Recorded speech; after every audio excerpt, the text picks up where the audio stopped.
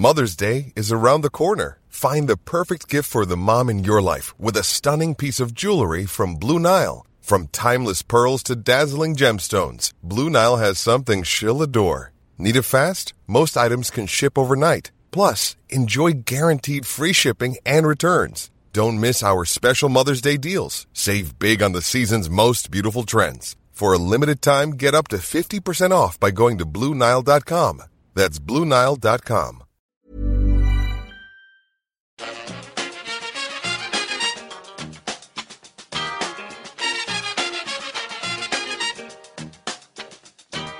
Bring it fast. Bring it to the... Hello and welcome back to the EPL Roundtable. I'm your host Kevin DeVries, and as always, if you'd like to reach us at the podcast, you can do so by either tweeting us at EPL Roundtable or emailing us at EPLRoundtable@gmail.com. All right, now we are here with a Tottenham season review, obviously my favorite one of the year. So to do so, I had to bring on my favorite person, Steve McGuckin. You can find on Twitter at Steve McGuckin. If you want to see his non-sports content, be sure to check out The Northern Slant at The Northern Slant. Very creative Twitter names there. Steve, pleasure having you back on. I know that you were at the 5-4 match between Tottenham and Leicester. It secured us third place. What was that experience like to kind of wrap up the season?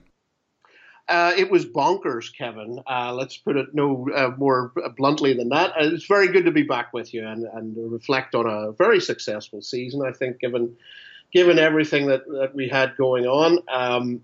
The Leicester game was one of those situations where it just got more and more surreal as the day went on. Great finishing, just some fantastic finishing by Harry and by by Jamie Vardy, which is bodes well for England in the World Cup.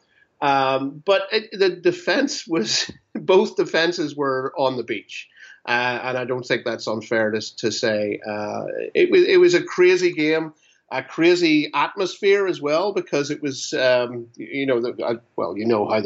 the scoring went. We were 3-1 down, and it looked like this was going to be an absolute disaster. And then it turned out to be an absolute disaster, but for Leicester, who succeeded in successfully shooting themselves in the feet.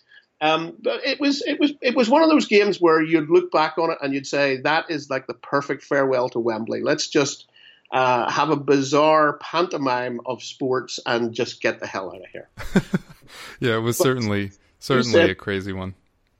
As you said, the important thing was how we rounded off the season, given that we had that sort of late season blip, which I think, and I'd be interested to hear what you think, there was a psychological issue. There was a confidence issue that I think appeared with the Juve game when we lost from a position of strength, and we sort of showed that we weren't able to manage a game successfully from a position of strength. Even when Juve equalised and we would still have gone through it 1-1, we seemed unable to actually get our heads back into the game to see that game out. And then I think that was then reflected and amplified by the FA Cup semi-final against United. Exactly, and how we blew that basically as well. And so, and also the Man City, the home game against Man City, slightly different case, but we did not play in the first half with the confidence that we would require against a team like that. And by the time we recovered, by the time we righted the ship a little bit, it was too late. The game was over.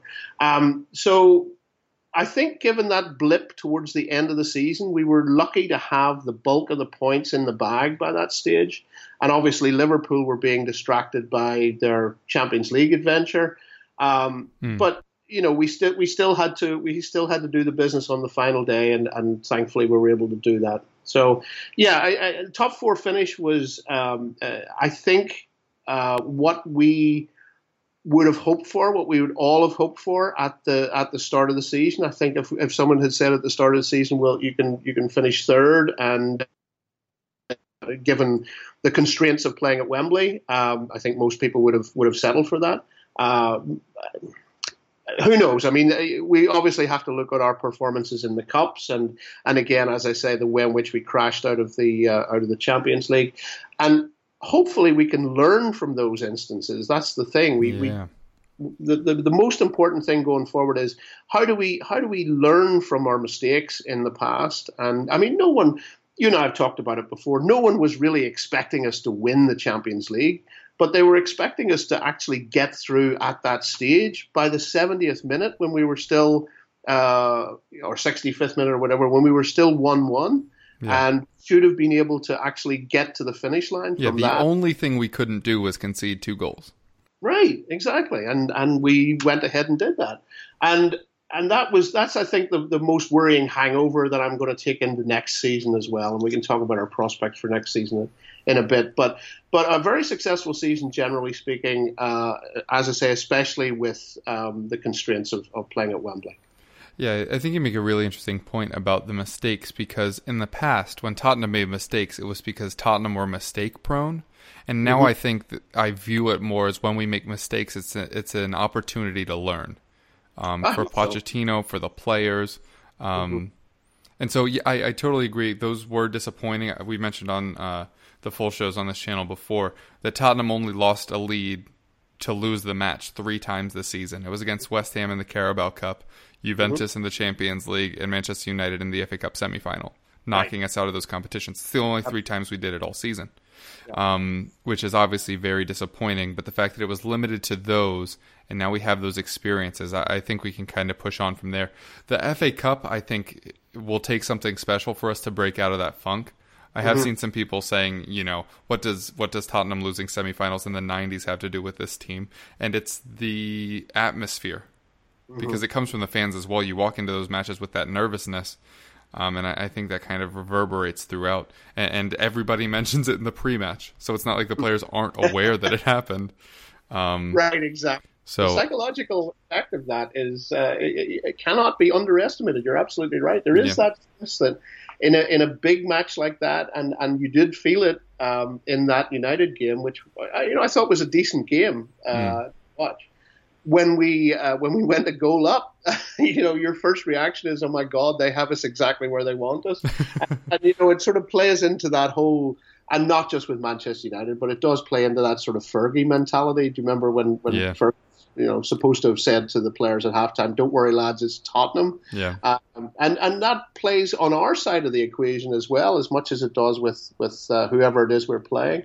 But I think you're absolutely right. The important thing is now, has Poch learned game management? Has he learned sufficiently from the mistakes of the Juve game and the United game to be able to actually correct that in some way? And a part of it is, who can we bring off the bench to actually solidify the game as it's in progress? And very often we just don't have the options available to us. Yeah. It will certainly be interesting. And as you mentioned, Pochettino is, I think, the one that needs to learn. I mean, obviously the players will just learn the more they're in big matches, but us securing Champions League is already ensured that we'll have at least 6 of them next season, right. Which is obviously positive. But Pochettino's delayed response to the tactical changes of Allegri and Mourinho, I think, are largely the reasons we lost those matches. I mean, obviously Davinson got undone by Juventus 3 times, and they only scored 4 goals. So there is some personal accountability, but we had not changed things enough. For Juve, it was when they brought on Lichtsteiner. We had no response to that. We'd had free reign of the wings the whole night. So I think it was Davis in that one was just constantly bombing forward. He wasn't worried about staying back. And so as soon as Lichtsteiner kind of caught us on the counter, we just had nothing to prepare for that. And then United, I don't think that was a personnel change. I think it was just a tactical one. And again, we just didn't cope. So yeah, hopefully everyone can learn from it, but specifically Pochettino, he is still a young manager, and people need to remember this is his biggest job. So these are inherently the biggest games he's ever managed. He did win a couple Copa del Reys as a player, so the like he'll never win anything mentality I think is a little askew. But I will say this year was the first year I feared the Bielsa in him. Like previously, I loved that about him, and I'm like, okay, but like, win something, please. And he has mentioned that will be a target for next season, but as you said, we'll get to that later. I don't subscribe to that, that you judge him solely by the trophies that he wins. I don't think that should be entirely. You should be able to point to significant improvement year on year and actually say, well, here's a game we lost last year that we won this year, and we did it because we understood. For example, I'll give you an example. I think he learned from when we lost in the semi-final last year against Chelsea, and Conte kept Hazard and Diego Costa on the bench. Yeah. and we had nobody that we could have brought on. We brought on Janssen, I think, at one stage, but we had nobody comparatively on the bench who was going to be our match winner. And that was, I think Poch learned something from that. I hope he did anyway, but it still doesn't make it easier for him to manage a game from a position of strength. True. And we have gotten better depth-wise. I mean, down the second half of the season, as soon as you added Lucas to the mix, and so in most matches you had some of Lucas, Son, Lamela, like all of a sudden things were like, those are players that we can bring in to impact things, although I think our substitutes only contributed 2 goals all season, which bears looking at both the squad and the usage. We mentioned that this win made us 3rd place in the Premier League. That's a huge achievement for us. Again, obviously not as big as silverware could have been, but stabilizing us now in the top 4 for the past 3 consecutive seasons. How important is that to the club, and can Tottenham now be somewhat considered top 4 regulars? Yes, I hope so. But again, it's all part of, are we prepared to make the investment to sustain that? And I think also the challenge, although the opportunity of the new stadium is fantastic, the challenge of going into 2 seasons in a row at a new stadium, I think you can't really understate how we're going to have to compensate for that a little bit. So, but I think your point is right, and I think it's generally the case that the Champions League money especially has reinforced that top 4 in a very specific way. That means that the league after the top 6 is just not as competitive, or it's. I mean, for example, Burnley qualified for the Europa League this year with a negative goal difference. So you have a situation where it is becoming more and more the case that the money involved in the Champions League is segregating that top 4, top 5, perhaps, from the rest of the league in a way that we sort of knew was going to happen, but is happening quicker, I think, now, simply because of the money. But the interesting is we'll talk about the new stadium in a bit, but we're building a new stadium at a time when the actual footfall, the actual physical presence of the fans is less important than the value of the TV rights. True.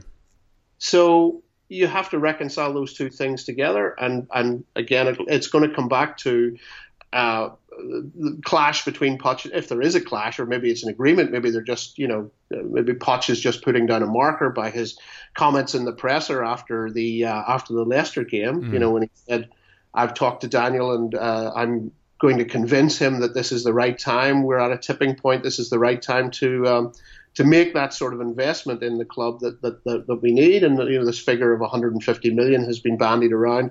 I don't know how accurate that is, or how true it's going to be when you start to look at the individual players that we have, and we should be compensating in a proper way. But it's going to come down to can we sustain this position without the investment that most of us think is going to be required. Yeah, and the investment is a big thing that we could see this season. And I think it is important for us to staying in this kind of continual top 4 thing, because this is the first year where individual improvement didn't improve the whole team. I think the fact that we were able to sustain was incredible, but Dele Alli did shift a little more creative than goal scoring, but inarguably had a worse year. Rose had a worse year. Toby and Wanyama were gone for large stretches of the season. I mean, this Son and Kane and Eriksen all about stayed the same. You could argue Eriksen improved. Trippier improved. Davis improved. But for the most part, like the last 2 seasons, we had 6+ players in our starting 11 have their best career years. And that was obviously not sustainable. And getting Lucas in January I thought was a great move. I'd mentioned, throwing up a poll on Twitter if people would prefer Lucas Moura for 25 in January or Malcolm for 40 in the summer. And it was pretty decided that people wanted Lucas now. Did not play as heavy a role in the Champions League as I think we would have thought, because I think that's why we went after him, was that he hadn't been capped by PSG, and I think he just played a few sparing minutes at the end of the second Juve match. But we are now set up well. The question is, where will we improve to keep up with everyone else? Because I think just like we had a down year this year, we'll have a bounce back for a lot of those players next season. But I don't think that that's enough anymore because we've already gone through the majority of those players' potentials. Like, because they were so young that they've already taken huge steps forward. Now it'll be a little bit slower moving as they continue to get better. So I do think we need a player or two that'll really dynamically change this side. I think central midfield is most needed. As Dembele ages and Winks picks up what are starting to be worryingly chronic injuries, I think that's really the place where we'll see the most of our money spent. But we'll kind of see on that and talk about it a little bit later. You mentioned playing at Wembley. What impact do you think playing at Wembley had on our season, and do you think it could have a positive impact on next season as the players are already kind of used to playing at a new facility and a little out of their comfort zone? Yeah, I was thinking exactly that when I left Wembley on Sunday after the Leicester game. I sort of thought, well, to a certain extent, we've laid the hoodoo now. We don't have anything to fear from playing at Wembley, so just replace the new White Hart Lane with Wembley. It's essentially that mindset. We're going in 2 seasons back to back where we're playing at an unfamiliar location. And I mean, we might as well be playing at the Borussia Dortmund stadium, quite frankly, when in terms of the physicality of it. And that's obviously going to take a little bit of getting used to for the players. And I hope, and obviously I'm not sure, there's a cloud over when the stadium's actually going to be completed and when we're going to play our first game there. And are we actually asking the FA for permission to play the first few home games away from home? There's all that sort of things that need to be resolved from a psychological perspective before we can actually think about how great is this going to be to come home to Tottenham and play in a stadium that you can see on the website that the players have toured it, the players have walked around, and they've all been like knocked out by the sheer size and scale of it. But are they ready to actually walk out onto the pitch and perform the way they have? We'll see. We honestly don't know. I think psychologically we were helped because of a half decent start at Wembley. We did pretty well in the first few games, and that greased the wheels a little bit to let us actually feel that we were not at home. I never really like to use that expression when you're not at home, but that we were more comfortable with the scenario of playing at Wembley as a mindset, as a psychological imperative, rather than the new stadium, which I think the psychological approach to that might be slightly different. So we'll see. Again, an awful lot is going to depend on the crowd and the club making sure that they get the transition right in terms of making sure that people's season ticket applications go smoothly and that they're allowed to sit with their friends in roughly the same areas that they had at the old stadium. Because if we learned anything from what West Ham did at the Olympic Stadium, that was a source of sort of tremendous ire for the West Ham fans. And that we still see cropping up to this day. Yeah, absolutely. And they never really addressed that. They sort of, in a way, they rushed that transition into the new stadium. So, yes, I mean, we need to be able to prove to the fans that we have done this right, that Levy and the team have done this right. And again, it is just psychologically settling the players to know that this isn't just a one season situation that we're playing at the new stadium, but this is home. This is where we now have to create a fortress the way White Hart Lane was a fortress in the final season. Yeah, and the pitch allegedly is supposed to replicate the one at White Hart Lane, although it can't be exact because that pitch was smaller than the new regulations. You mentioned earlier Pochettino and his relationship with Levy, which up to this point has seemed very positive. But this is the first time we've really heard Poch come out and kind of put his foot down. I think he's able to do that because A, we just secured Champions League football again. B, his contract is up for renegotiation. So this is kind of the time to say, make sure that we have funds available just so that we can better the squad. And I don't know what C was. I feel like there was a third point, but rule of threes for comedy. But C might probably have been that his stock in the rest of the football world has probably been higher.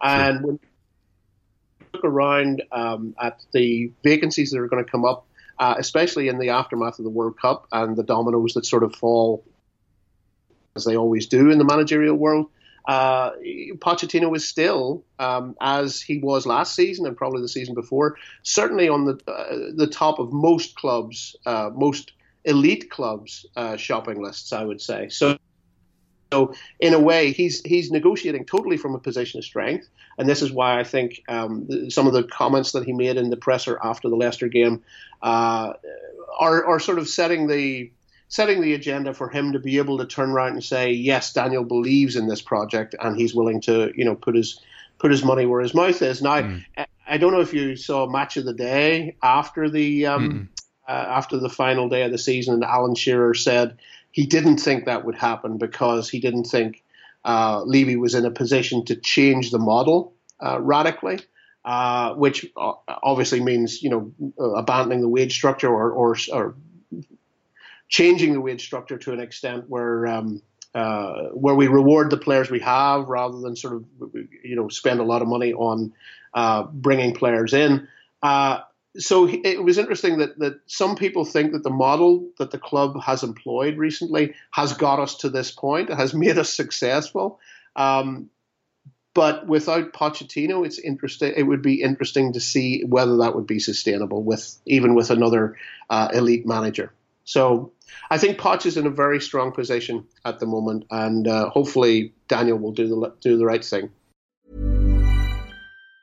If you thought the only way to get a more defined jawline with natural-looking results was through surgery, think again. Juvederm Volux XC is a non-surgical injectable gel filler that improves moderate to severe loss of jawline definition and can help you achieve natural-looking results with little downtime. Even better, this improved definition lasts up to 1 year with optimal treatment. No maintenance required. Improve jawline definition for a smooth, sculpted look with Juvederm Volux XC. For important safety information and to find a licensed specialist, visit Juvederm.com. That's JUVEDERM.com. Not for people with severe allergic reactions, allergies to lidocaine, or the proteins used in Juvederm. Common side effects include injection site redness, swelling, pain, tenderness, firmness, lumps, bumps, bruising, discoloration, or itching. There's a risk of unintentional injection into a blood vessel, which can cause vision abnormalities, blindness, stroke, temporary scabs, or scarring. Talk to a licensed specialist to find out if it's right for you.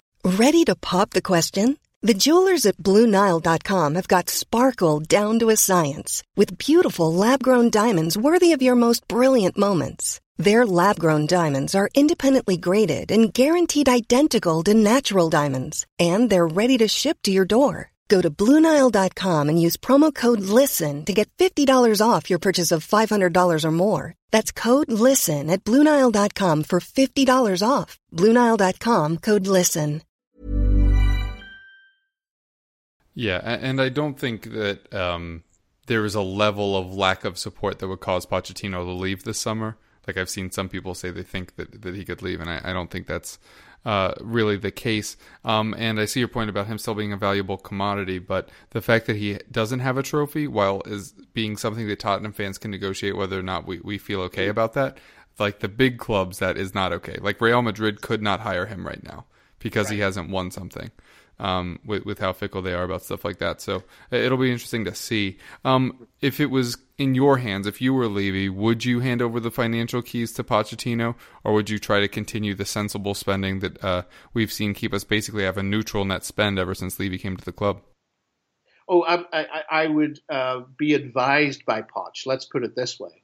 I would be advised by Poch on where our spending priorities should lie, and that is essentially just securing the core of this team as we go forward. I mean, going back to what you just said a second ago about trophies and the expectation among the elite managers, if you look at Pep Guardiola at Man City, now there's no way City are going to sack Guardiola for getting knocked out of the FA Cup by Wigan, right? Because that's not their priority. They don't really care about the FA Cup. But if he fails to win the Champions League next year, then what do? That's clearly where they have put their emphasis. Do they recycle? Do they go for another manager? And at that stage, if he can't win the Champions League, Poch hasn't won the Champions League either. So he's no, there's no advantage to City to keep a coach who can't win the Champions League. So I don't really subscribe to that view that Poch is not in demand because he hasn't won anything. Where that is important, however, is in a winning mentality. And that comes back to what we were saying earlier about this notion of screwing up in the Juve game, not being able to manage from a position of strength, and that comes from that winning mentality. Not because you have trophies on the shelf, but because you're able to get through games that get you to the next stage of a tournament. So I think there's that. But to come back to the finances now, I do think that we have managed to sustain this model for long enough, and it's time to actually say, is it time to put our money where our mouth is and say to the players who come to play here, whether they're already here or whether we're looking at bringing them in, that you can actually expect to be as financially well rewarded as you would be if you went to Juventus or Real Madrid or somewhere like that. But then there's the corollary to that. The other side of the equation is, well, if you're not winning something, if you're not actually able to show us that you're an elite player by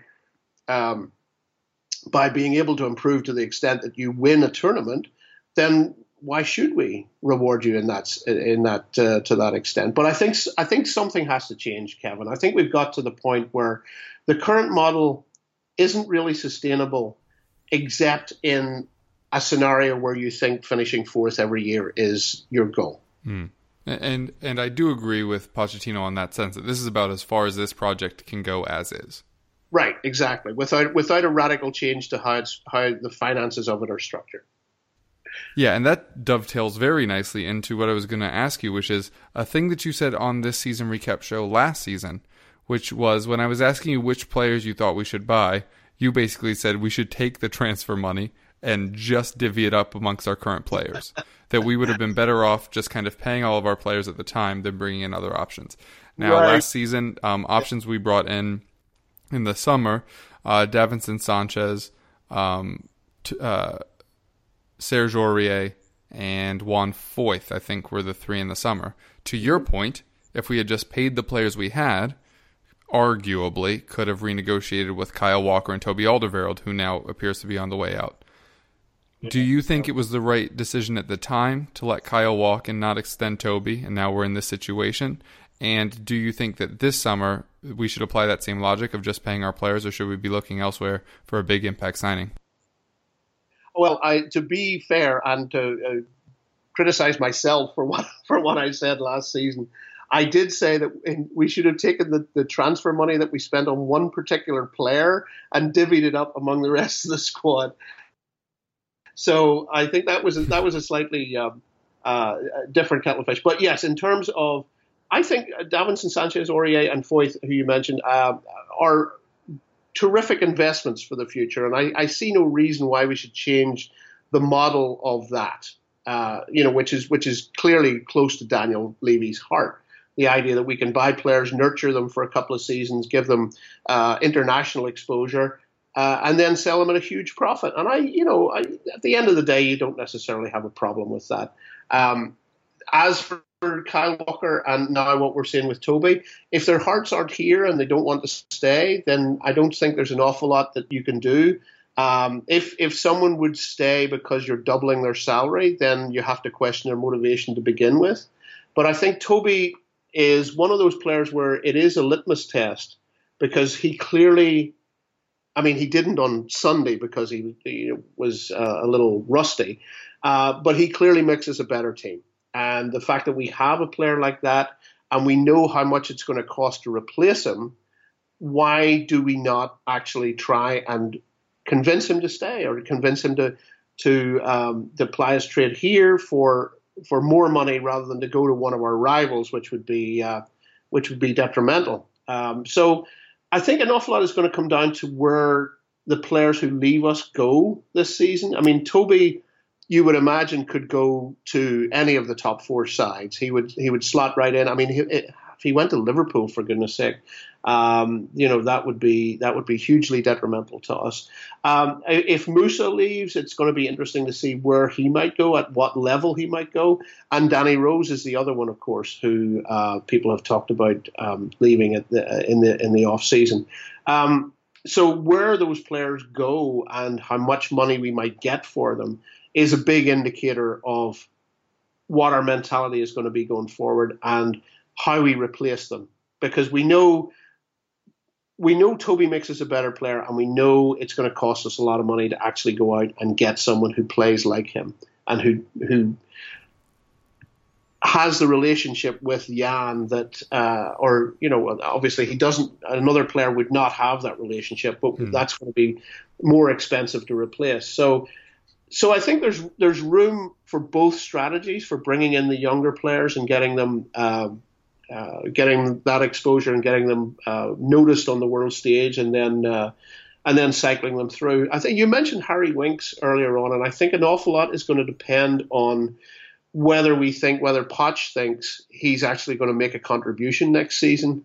As you said, he's had these worrying injuries that seem to just extend.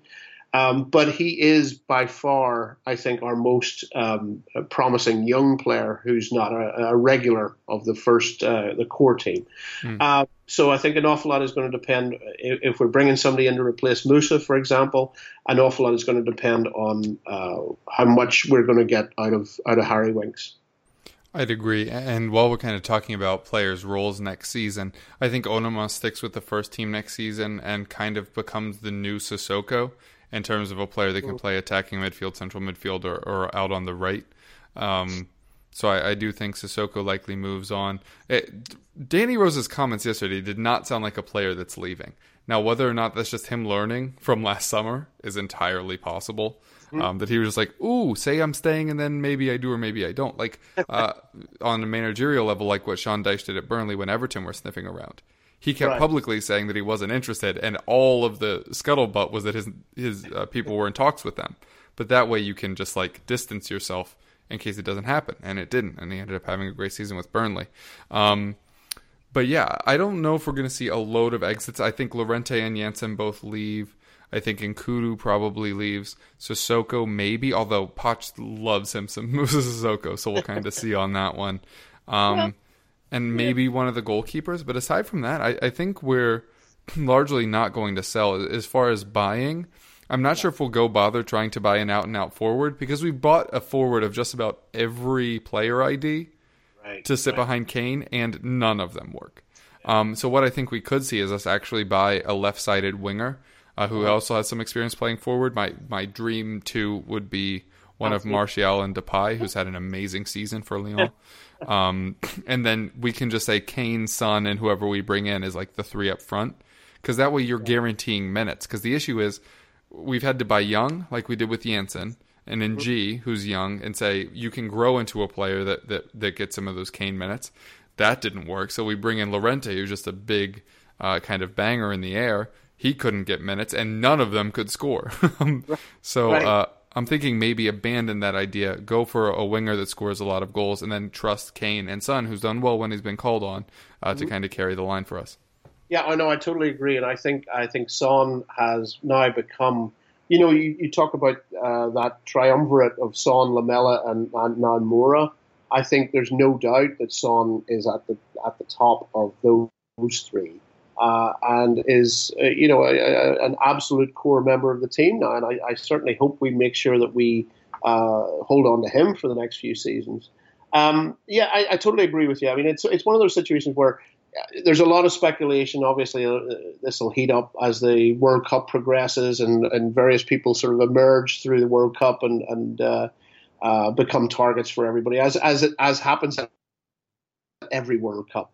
But you can't really trust anything that anybody says until you see them shaking hands with the manager and holding a shirt, But I think at the end of the day, we're going to have to look very carefully, as you said, at how do we back up Harry if in the event of another injury. And we talk about this at the start and at the end of every season, Kev.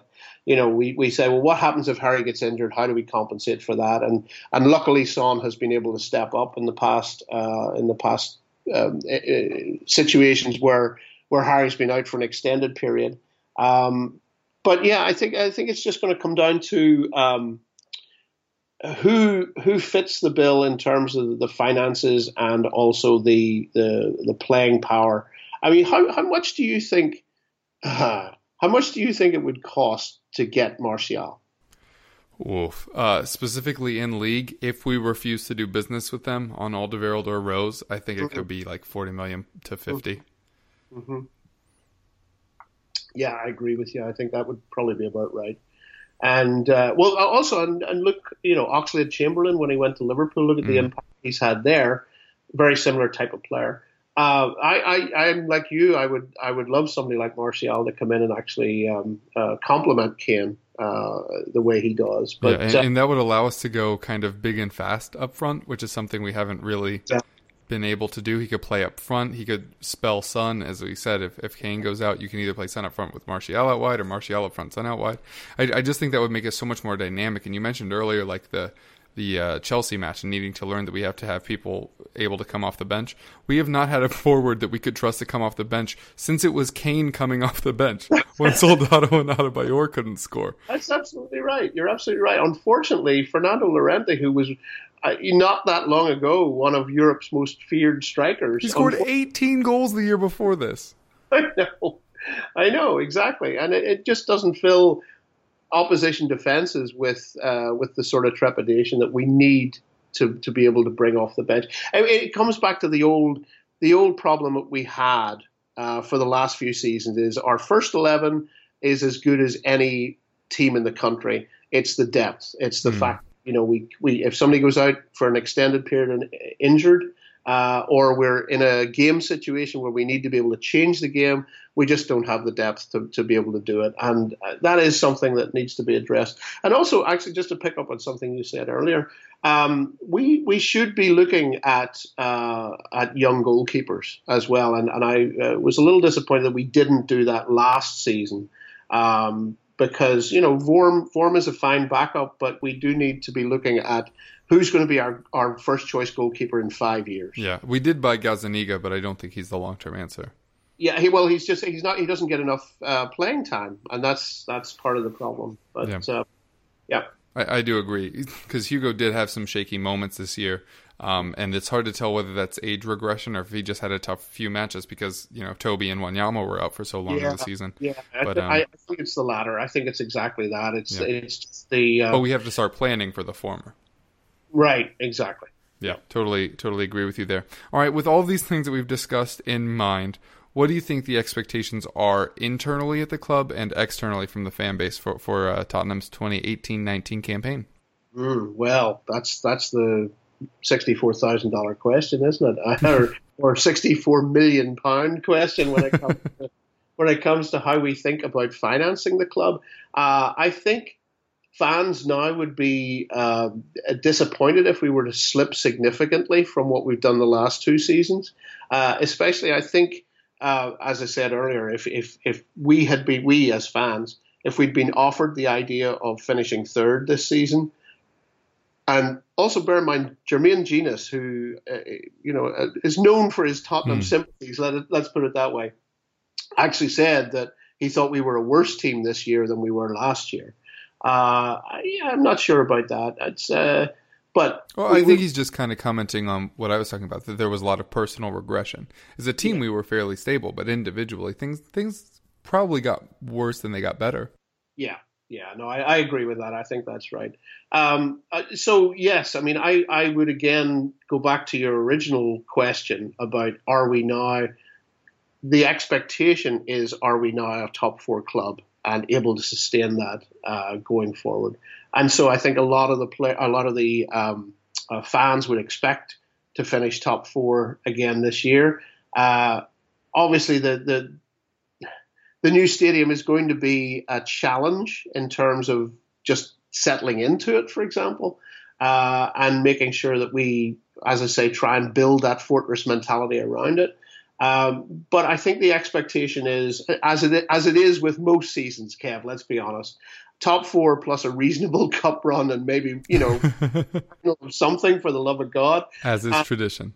Yeah, exactly. It is traditional. But I think it's more to come back to that psychological question that we were talking about earlier, this idea that I want us to be able to learn from where we screwed up before. And to be able to say, if we find ourselves in that situation in the Champions League where, okay, we've gone ahead and they've pulled it back, but we still go through, if we can get to the 90th minute in this particular scenario, then I want to be able to see that we have learned from that, and I think that would be, to me, that would be success. That would be being able to sustain the level that we have, but also show that we're growing as a team and growing, and Poch is growing as a skillful tactician. Yeah, agreed. All right, well, that seems as good a place as any to end things today. So, Steve, why don't you tell the folks where they can find you? Oh, okay. Thank you. Well, you can get me at Steve McGuckin, or you can follow my non-football sports writing at Northern Slant, which is a Belfast website. Thank you very much. Yeah, absolute pleasure having you on, Steve, and I'm sure we'll speak soon. I hope so, Kevin, and have a good off-season. Yep, you do the same. Cheers, mate.